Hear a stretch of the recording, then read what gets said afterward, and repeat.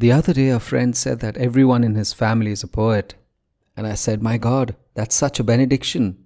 And if I could read something they'd written. And he said, nobody writes anything, but they are all poets. It made me pause. It made me think. This is Sunil Bhandari, and you are listening to Uncut Poetry. Yearning and other things we carry in the journey. Do keep looking at me with that careless gaze, even as I realize I'm the only one who weaves words as if they matter.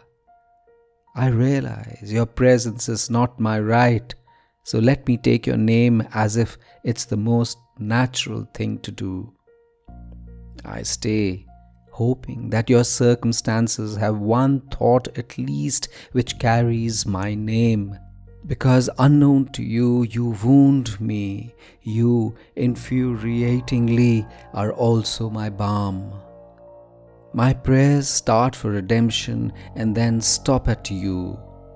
So, if in the middle of a sentence I become tongue-tied, if you find me silently looking at you, understand that buried inside me are words despairing to come out, to find their independence by tying themselves to you, you, my unknowing, carefree love.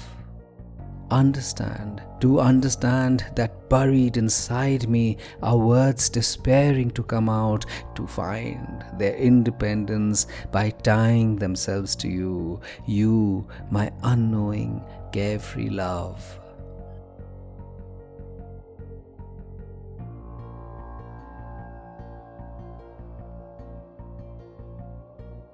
Who are we if not people who live on hope? Thought to thought, day to day, year to year, often knowing about possibilities, often just whistling in the wind.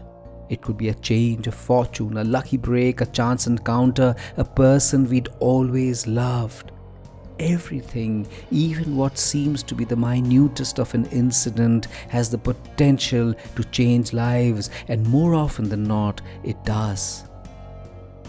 And until it does, the hope binds us to invisible tethers. Gurus talk about yearning as they talk about the journey and remind us not to lose the experience of what we go through. To know that the journey of feelings is often more precious than what we finally get. The untetheredness of anguish, the ecstasy of possibility, the world building, the smart turn of phrase, the laughter, the look, the sheer joy of something which could only be defined as tender. That is the road to finally getting something. Heartbreakingly and retrospectively, when we finally get what we wanted, who we wanted, how we wanted, it is often bereft of glory. Compared to the striving, what we finally get seems so much lesser, less glittering, less flawless, less satisfying. And thus go things in life, and thus do love stories find their beginnings, their middles, and their ends. Too many affairs end at the consummation, and it would be a tragedy to have that as the only remembrance, and not the tease and the expectation and the imagination and the excessive giving and the extravagance leading towards it all. And because of that, every story stands stunted. Its rich repository of the best of what we human beings are capable of lying discarded with a sheen of regret, as if it meant for nothing, when the truth is that this is what we actually live for.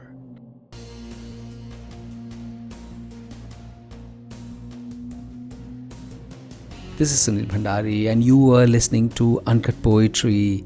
If you enjoyed this poem, rate it on Spotify or leave a comment on Apple Podcast. And I have a lovely newsletter called The Uncuts, which is like a Sunday dollop of warmth and fun and beauty. Subscribe to it. The link is in the show notes.